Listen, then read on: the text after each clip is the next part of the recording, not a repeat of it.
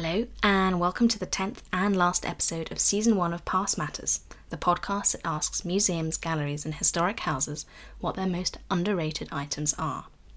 Now, I love the location of this episode, which is Waddesdon Manor in Buckinghamshire. I first discovered this fairy tale-like chateau, which is owned by the Rothschild family, last Christmas, and I can't recommend it enough to friends and podcast listeners. It's probably one of the most stunning historic houses in Britain, and the collection inside is exquisite. I've been twice now, and I don't think I've had remotely enough time to appreciate properly all the wonderful paintings, furnishings and sculptures in there, let alone the beautiful gardens. So really, this location fits in very well with the theme of this podcast. And indeed, the object discussed in this episode would be very easy to walk past without appreciating. It's a porcelain snuff box formerly owned by Madame de Pompadour, aka the chief mistress of Louis XV of France, and it is decorated with her much adored dogs as well as other animals in her menagerie. Art, scandal and animals. What more could you want from a podcast episode, really? So do keep listening to hear Waddesdon Manor's fabulous Dr. Mia Jackson, curator of decorative arts, reveal all about this little treasure. As ever, you can see a picture of the object on my website, ployradford.com. Hello listeners, and welcome to this latest episode of Past Matters. This one comes to you from the very beautiful Waddesdon Manor, where I'm joined by curator Dr. Mia Jackson. Hi Mia. Hello. So Mia, when people come to Waddesdon Manor, what do they normally gravitate towards when they come here? The 19th century interiors of Waddesdon Manor are crammed with decorative arts and paintings, and it's sometimes quite difficult, I think, for the visitor to get their bearings. Often the large paintings, the full-length portraits by the likes of Gainsborough and Reynolds attract the attention. People often look at paintings first when they go to a country house. But as curator of decorative arts, I'm very keen to get people to look at the furniture and the porcelain and the textiles and the carpets and so on and so forth. So in that capacity as kind of chief promoter of decorative arts, I want to talk to you today about a snuff box. This snuff box is composed of 6 porcelain plaques that were made at the Sèvres manufactory, which are mounted in a gold cage. It's called a tabatière à cage, which means that the plaques are held in place by this gold lining. The gold is very is finely chased, and if you have a look at it, you can see that the gold is in different colours, so it's in 3 coloured gold, and that's achieved by adding other metals to the alloys. So in order to make it pinker, you add copper, for example, and this was really a kind of speciality of 18th century French goldsmiths who sort of perfected the art of different coloured golds. So this must have been incredibly difficult to make? Yeah, I would have thought so. I would have thought it would have taken quite a lot of close work and concentration. And you say it's from France, so what's kind of the provenance and who owned this originally? So the 6 plaques were made for Madame de Pompadour, who was the favourite of King Louis XV. Louis XV was known as Le Bien-Aimé, so the beloved, and he was a great kind of patron of the arts and promoter of the arts, but in her own right, so was Madame de Pompadour. And she's particularly well known for her patronage of the Sèvres porcelain manufactory, which she encouraged the king to acquire outright. So it became the Royal Porcelain Manufactory. So would it have only made porcelain for the royal court then? Or? But they kind of had priority, I would say. And they were the greatest patrons. And every New Year's Day there would be a sale of Sèvres porcelain at Versailles, and everybody would come from the factory and arrange all of the vases and plates and services and so on. It was also frequently used for diplomatic gifts. So if Louis XV wanted to give a present to an ambassador or a foreign monarch, a service of Sèvres porcelain would often be the gift of choice. We've got one here, which is one of the most complete Sèvres porcelain services. That was a gift from Louis XV to the Prince Staremberg, who was ambassador at Versailles from Vienna. So it's one of the great Sèvres services. It's got sort of 400 pieces and but that's only for 24 diners. Wow. You've got good food. Making me feel hungry. Yeah. Just thinking about this.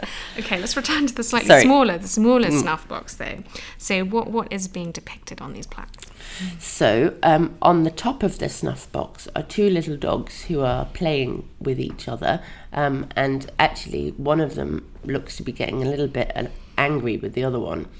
And these two dogs have traditionally been identified as Inez and Mimi, who were Madame de Pompadour's dogs.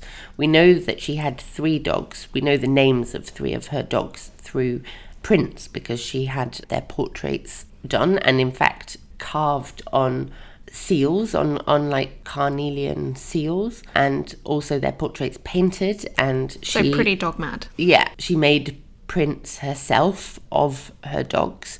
So these 2 dogs have traditionally been identified as Inez and Mimi. And Mimi is very recognisable, and we see her in other portraits of Madame de Pompadour. So the most famous and magnificent portrait of Madame de Pompadour is in Munich, but at the moment at Waddesdon we have a very high quality replica of it on show in an exhibition called Madame de Pompadour in the Frame. This replica was made by the Factum Foundation, and the reason that we've got this exhibition at the moment is because the painting used to be owned by Ferdinand de Rothschild, and so we have the frame that he showed the painting in, but we don't have the painting anymore. And Mimi is very recognisable in that. Inez, looking at all the various prints of dogs this morning, I'm not sure that it necessarily is Inez, and I wonder if it might be Bébé. And Bébé is shown in a print after Le Guet, and I think that Bébé shows a much more marked resemblance to the dog on the snuff box than the print of Inez. So it's 2 of Madame de Pompadour's dogs. One of them is definitely Mimi. And the other might be Bébé or Inez. And on the base is a rather wonderful portrait of a parrot and of a cockatoo. And those are also known from paintings.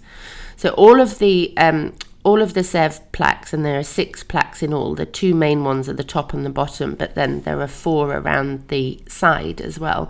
They all correspond to either known paintings or 18th century descriptions of paintings by the artist Jean-Jacques Bachelier. And Bachelier was a favourite painter of Madame de Pompadour, and he painted these birds and dogs that were her pets for paintings that adorned her many different chateaux. And some of the birds were painted as kind of over-doors, and some of the paintings still exist. So what's an over-door? So it's a painting that goes over a door, basically, like that. Pretty much. Okay. Does what it says on the tin. And they are all quite exotic birds. Wow. In the 18th century, it was fashionable to keep exotic animals as pets. And we know that Madame de Pompadour was particularly fond of birds. Is that because there was a lot of discovery going on at that time? Exactly, yeah. And birds were sort of living art in a way. And so you would build a beautiful aviary, such as we have at Waddesdon, although of course ours is 19th century. And you would keep all of these exotic and rare birds, and you'd go and entertain yourself by having a look at them. There was a menagerie at Versailles from the 17th century, if not earlier, and exotic birds lived there, but also kind of exotic animals as well. I mean, they're very colourful birds. So yeah, it's they're very much beautiful, living aren't art. Yeah. I'm enjoying the cockatoo. Yeah, it's a cockatoo, and then I think the pink and blue one is a parrot. Oh, they're gorgeous. But just returning to the two dogs, definitely Mimi. So Mimi is the one on the right. Yeah. Right. So she's black and tan. Yeah, she's a little black and tan King Charles Spaniel. And one of the things that's so wonderful is if you look very closely at their collars, you see they've got little bells on their collars. Yeah. And also, I think maybe you can see it better in the painting, but if you really zoom in, you can see there are sort of three little dots, and we think that the three little dots represent the three castles that were Madame de Pompadour's coat of arms. And in fact, one of the remarkable survivals from the 18th century is the daybook of a marchand mercier. So a marchand mercier was somebody who sold luxury objects and who combined different types of objects into one new object. So, for example, if you had furniture that was mounted with porcelain plaques, you would have bought that from a marchand mercier. But he was also a kind of agent. He would source luxury items. And so we have Lazare Duvaux was his name, and he was a Parisian marchand mercier. And we have his daybook, so a book of the orders that he received and fulfilled. And in his daybook, we know that Madame de Pompadour ordered collars, velvet collars, for her dogs with gold plaques on which were inscribed their names, which bore her coat of arms, which is exactly what we see these little doggies wearing here. And she also ordered porcelain bowls for them. Oh, I'm sure she did. And I'm sure they had fancy little dog beds as well. They did. And in fact, we know that she bought a dog bed from a menuisier. So Madame de Pompadour ordered from the menuisier Monsieur Guénon for Versailles. She ordered a bed for her dogs.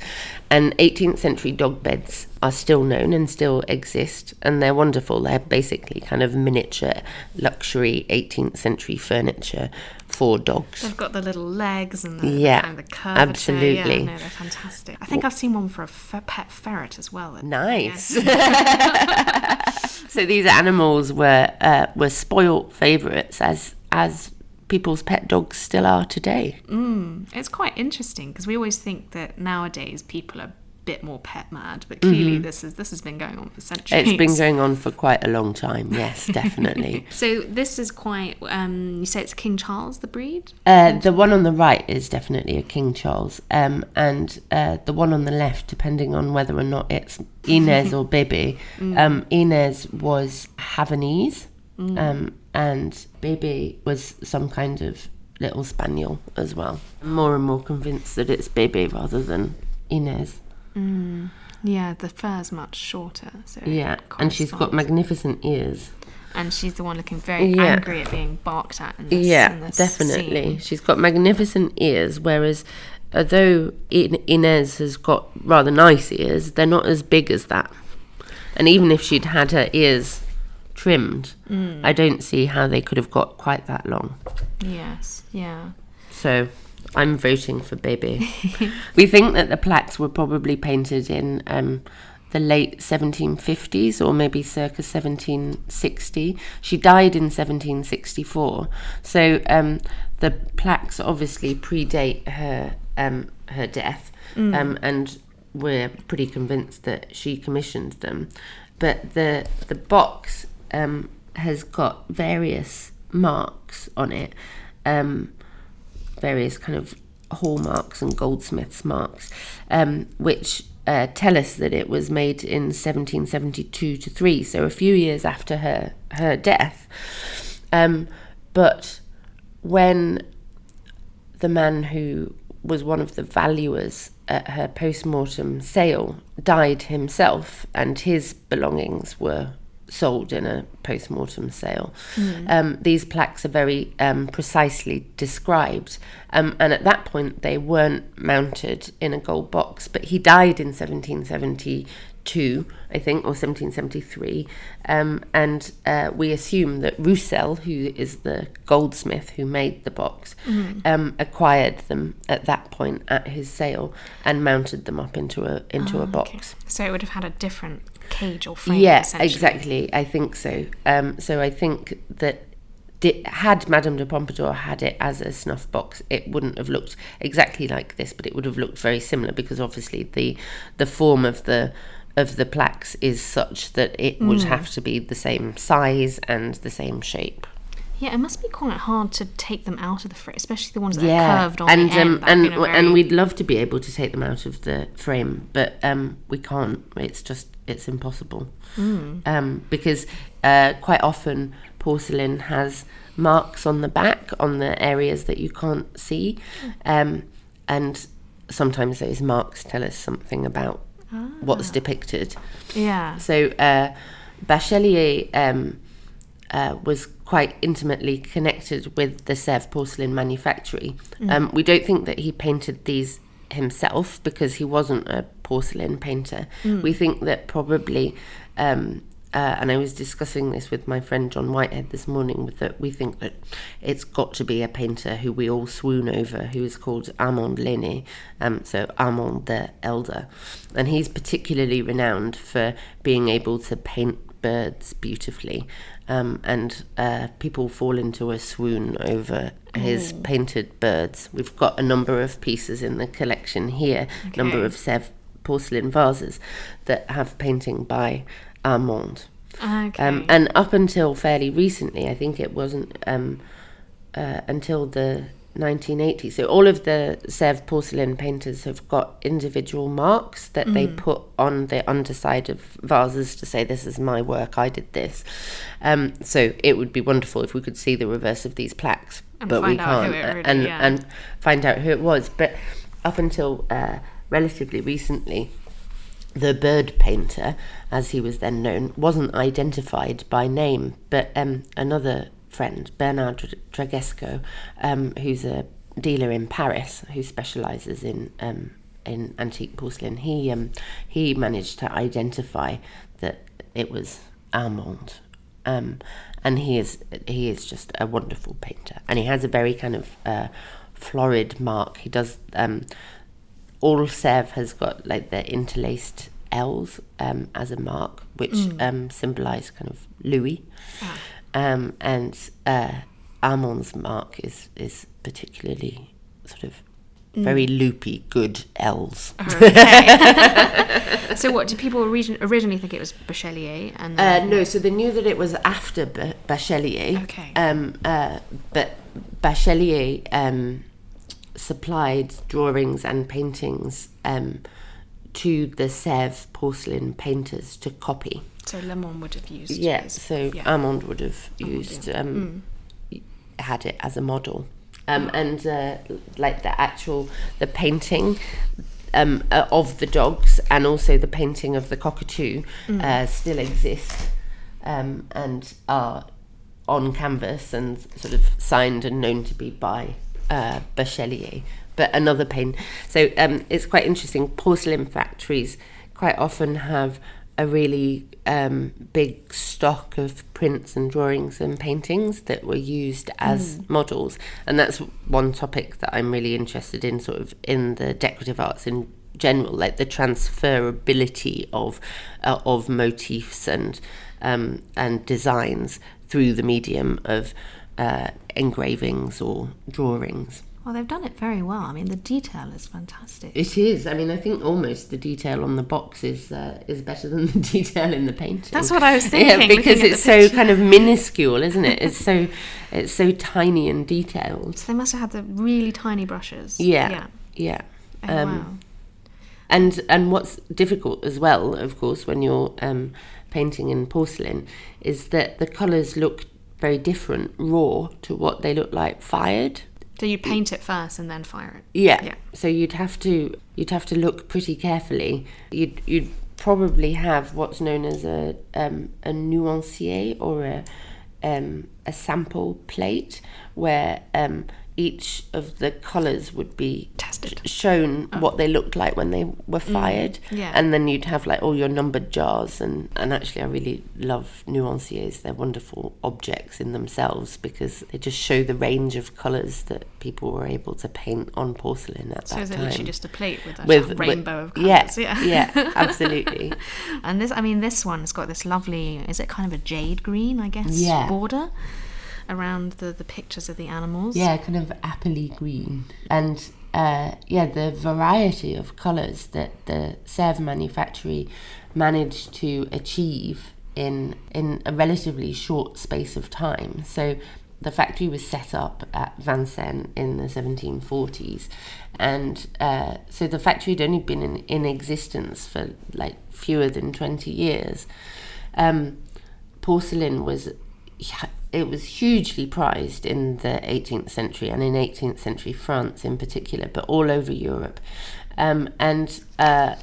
Up until the late 17th century, the only source of porcelain was to import it from the Far East, from China and Japan. And people became obsessed with it, and they started, as trade with the Far East opened up, more and more porcelain got imported, and lots of kings and princes kind of got porcelain sickness and started collecting, like filling their palaces with porcelain. And of course, then as now, there was always a worry that if you imported too much from abroad, you weren't protecting your home country's industry. So everybody started trying to work out how to make porcelain. And despite the fact that the Chinese had been able to make it for like nearly 1,000 years, it took a while for them to work out. The Germans got there first. The Germans... Why am I not surprised? The Germans managed to work out how to make hard paste porcelain, which is true porcelain. They managed to work out how to do it right at the beginning of the 18th century. But the French made a sort of porcelain substitute, which is called soft paste porcelain, and it's not true porcelain. It's got more silica. So true porcelain is a mixture of China stone and China clay, or and the China clay is called kaolin. And it wasn't until 1768, I think, that they discovered deposits of China clay, of kaolin, in France near Limoges, which is why there's a whole kind of porcelain industry around Limoges. Wow. So this is made of soft paste porcelain, which is a different substance, but imitates hard paste porcelain beautifully. And one of the things about soft paste porcelain is because it's fired at a comparatively lower temperature, though it's still sort of wildly high, which is amazing in itself, because they were firing these kilns using wood, and they didn't have electronically controlled kilns, so it's a real sort of miracle of production that they were able to get the kilns hot enough. But with soft paste porcelain, there's this sort of wonderful fusing of the colours of the painting with the glaze, and it sort of sinks into the porcelain. Whereas with hard paste porcelain, the enamel colours are painted over the glaze, and so they kind of stand slightly proud of the glaze. It's a sort of it's a really kind of nerdy it's a real kind of nerdy thing that people get obsessed with. But yes, the soft paste porcelain, so beautiful, fusion of colours with glaze and so on. So with the hard porcelain, the paint was put on after? Is that what you're saying? Yeah, so overglaze, whereas the glaze and the colours. The colours on this are fantastic. They're really beautiful. And one of the wonderful things about 18th century porcelain is it reminds us just how colourful the 18th century was. So I think quite often, because people are used to seeing objects that were dyed with natural dyes and have subsequently faded. They think that the 18th century was kind of all subtle sort of duck egg blues and various shades of brown, but in fact it was a riot of colour. The carpets, the wall silks, the tapestries, the furniture, it was all so colourful. Wow. And porcelain, because porcelain doesn't fade over time, unlike all of these other materials, it reminds us just how colourful that world was. That's amazing. Well, it's kind of like sort of Roman and Greek statues, isn't it? Because they're all white now. We assume that everything was beautiful and white, but actually they were so colourful as well. Yeah, absolutely. Exactly the same. So, yeah, it's quite interesting because, we at Waddesdon have got a collection that is remarkable in terms of how it has been protected from light, because Alice de Rothschild, who acquired this box, was one of the first people to really understand the damage that light can do to textiles and woods and so on. And so with our marquetry furniture, the colours obviously fade. So lots of objects have got kind of floral marquetry, and those bouquets would have been naturalistically coloured. So the leaves would have been green, the flowers would have been all different colours, and so on and so forth. But now they're kind of different shades of brown. But our textiles have survived particularly well thanks to Alice, who protected them from light, covering them when they weren't in use, closing blinds, closing curtains. And when did Alice live? She died in 1922, and she bought this box in 1904. She inherited Waddesdon from her brother Ferdinand, who built it in 1898. So her reign at Waddesdon was a good 24 years. And very good for preserving historic Very good for furnitures. Yeah, absolutely. And to go back, so this wasn't, as you said, this wasn't the original, the frame box that this was in. Why would someone have removed the plaques from the original? I don't know. That's a good question. It's were the plaques never mounted into a box, or were they mounted into a box which was the theoretically, what's great about the tabatière à cage is that the plaques could be replaced with other plaques. So, for example, so if you get bored, you can put a new picture. So this kind of cage idea allows you to have a box with porcelain plaques, or to have like miniature paintings under glass, or to have lacquer panels, for example.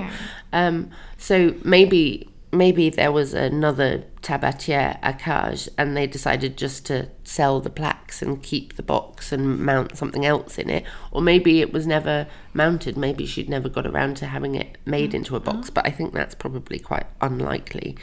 Or maybe the other box got damaged, and I don't know. I just think she's so rich that she couldn't have, the frame for all of it. No, absolutely. Doesn't need to swap them in and out. But we don't know what state it was in at her death, because it doesn't appear. But it's got to be for her, because it's so recognisably her animals in her material. yes, and it was definitely snuff that would have been kept in something like I think this, so, or sweets or something else. Sweet boxes tend to be a little bit bigger, and patch boxes, which are where you would keep your little velvet beauty spots to stick on your face, they tend to have a mirror in the top. Okay. Wow. So it's probably a snuff box. Snuff is of course powdered tobacco, which you would sniff. And it was very fashionable, I imagine. It was, absolutely. Everybody would have a snuff box and some snuff Oh wow! Well, I'm so thrilled we got to talk about a snuff box today, because I'd just been to the V&A and seen their amazing, seen their wonderful snuff collection. boxes. Yes, yeah, and they're so beautiful. Yeah, for snuff box fans, there are going to be a number of pretty much all of ours are going to be on display in our new treasury, which opens in September, and the Rothschilds were particularly keen on collecting snuff boxes. They're sort of small, beautiful objects which are made with huge skill and very popular in 18th century France. And as we know, the Rothschilds loved 18th century France, like all right-thinking people. Bold statement, yeah. But as you say, the V&A has a wonderful collection of snuff boxes, and the Wallace collection as well has a great display of snuff boxes too, which were collected around the same time as ours were. It must be quite, because they are so beautiful, but because they're small, they must be quite easy. You must be worried that visitors will walk straight past when you really want them to focus on the detail. So hopefully with the new treasury, which is going to be in a small room but with densely packed cases, the fact that these objects are in cases will allow the visitor to see them much more closely than if they were sort of on open display. Will there be magnifying glasses? Yeah, as absolutely. Well, so people can really sort of get up close to these objects and see this wonderful snuff box. I'm very excited about it going on display again, because I don't think it's been on display for a good few years. And when does that exhibition, or the permanent gallery, I guess, open? It's going to be the 8th of September. That's fantastic. This year. Well, thank you so much for your time today, Mia. Oh, you're very welcome.